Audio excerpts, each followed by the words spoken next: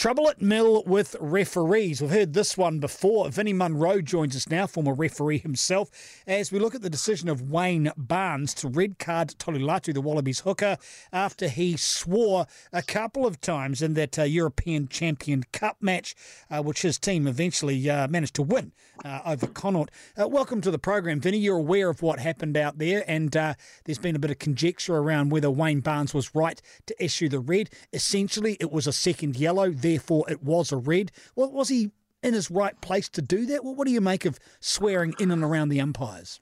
Oh, g'day, Darcy. Yeah, look, interesting one to start 22. Look, there's a number of things here about it, and the key one, I think, is you've got an umpire or a referee, you respect them. We can talk about the specifics of this one shortly, but that's the guts of society these days. If you've got a problem, don't direct it at the official.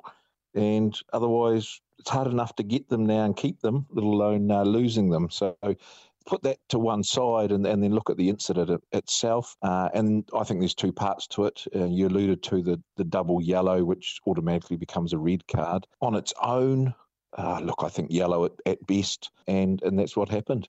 But you've got to put it into the context of what was happening in the game. And I'd imagine, is there any bad blood between the two previously? In your situation, when you were dealing with it yourself, do you look at if it was directed at you or it was just simply an audible profanity? And how do you go about judging whether that's worth a yellow card or not, Vinnie? I think if it's directed at you, Darcy. It's direct, and you see the person and they look at you and say it.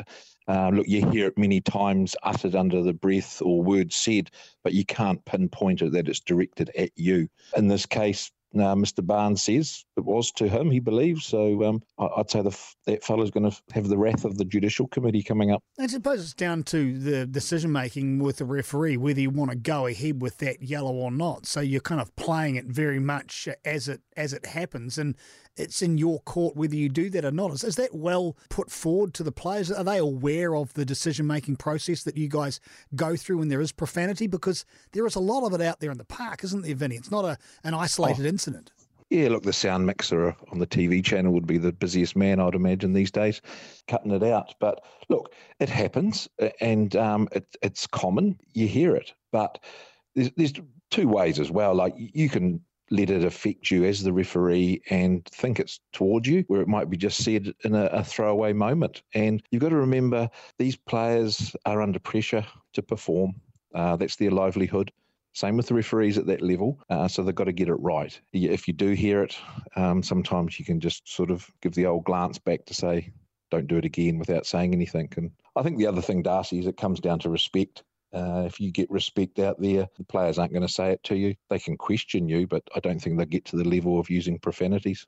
I suppose there's a case as well of Vinnie Munro joining the program of nipping it in the bud almost. You don't want a situation like you have in English football, for example, where you get absolutely mobbed by players every time you put your mouth up toward your whistle. I suppose that's a case of, look, we don't want to hear it, we'd rather not. And from time to time, we're going to come down here like a ton of bricks because we don't want this evolving, if you will. And I suppose you'd look at that at a schoolboy level as well, wouldn't you? We don't want to get it so it's something that people think is okay to be involved in. Yeah, very much so. And they're the role models at that level, because everyone looks up to them, and all the young fellas and girls now that aspire to play professional footy look up and think, well, if they do it and it's okay, then we can do it and it's okay. So, yeah, it just puts more pressure on the volunteers at the bottom level who go out and do it for the love of the game. But, look, I don't think it's got that bad if you compare it to football. And, yeah, it'd be ideal to nip it in the bud and not let it continue, because that comes sometimes as a circus.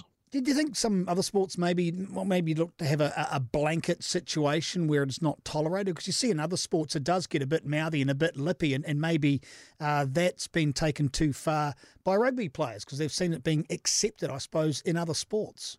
Yeah, look, I think probably currently tennis, isn't it? It's in our faces at the moment in Australia, and they lose their rag and get quite vocal, but they get penalised very quickly. And then if they continue, they're dealt to in the pocket. And I think that's a wonderful system that, if you step over the mark with emotion, you're going to get penalised. Do it at your own cost. Are halfbacks the worst, Vinnie? Oh, look, Darcy, they are because they can see what's going on. But look, the game's evolved, hasn't it? And you go back 10 years, the captain was the only one that spoke to the referee, and he probably called him sir. I don't think you see that anymore. And the numbers that have a chip, it has increased remarkably. You want to go back to the halcyon days of Sean Fitzpatrick, don't you, Vinny? Yes, well, that was before my time, thank you, Darcy. But yeah, he was good at it, wasn't he? And I'm sure in human nature, when people keep ribbing you like that, then maybe one day you do get a call go your way. Human nature. And on that, Vinny, we'll let you get back on with watching tennis. I'm sure that's what you're doing. Thanks very much for joining us here on Sports Talk. Real pleasure. Thanks, mate. Okay, see you now. Bye-bye.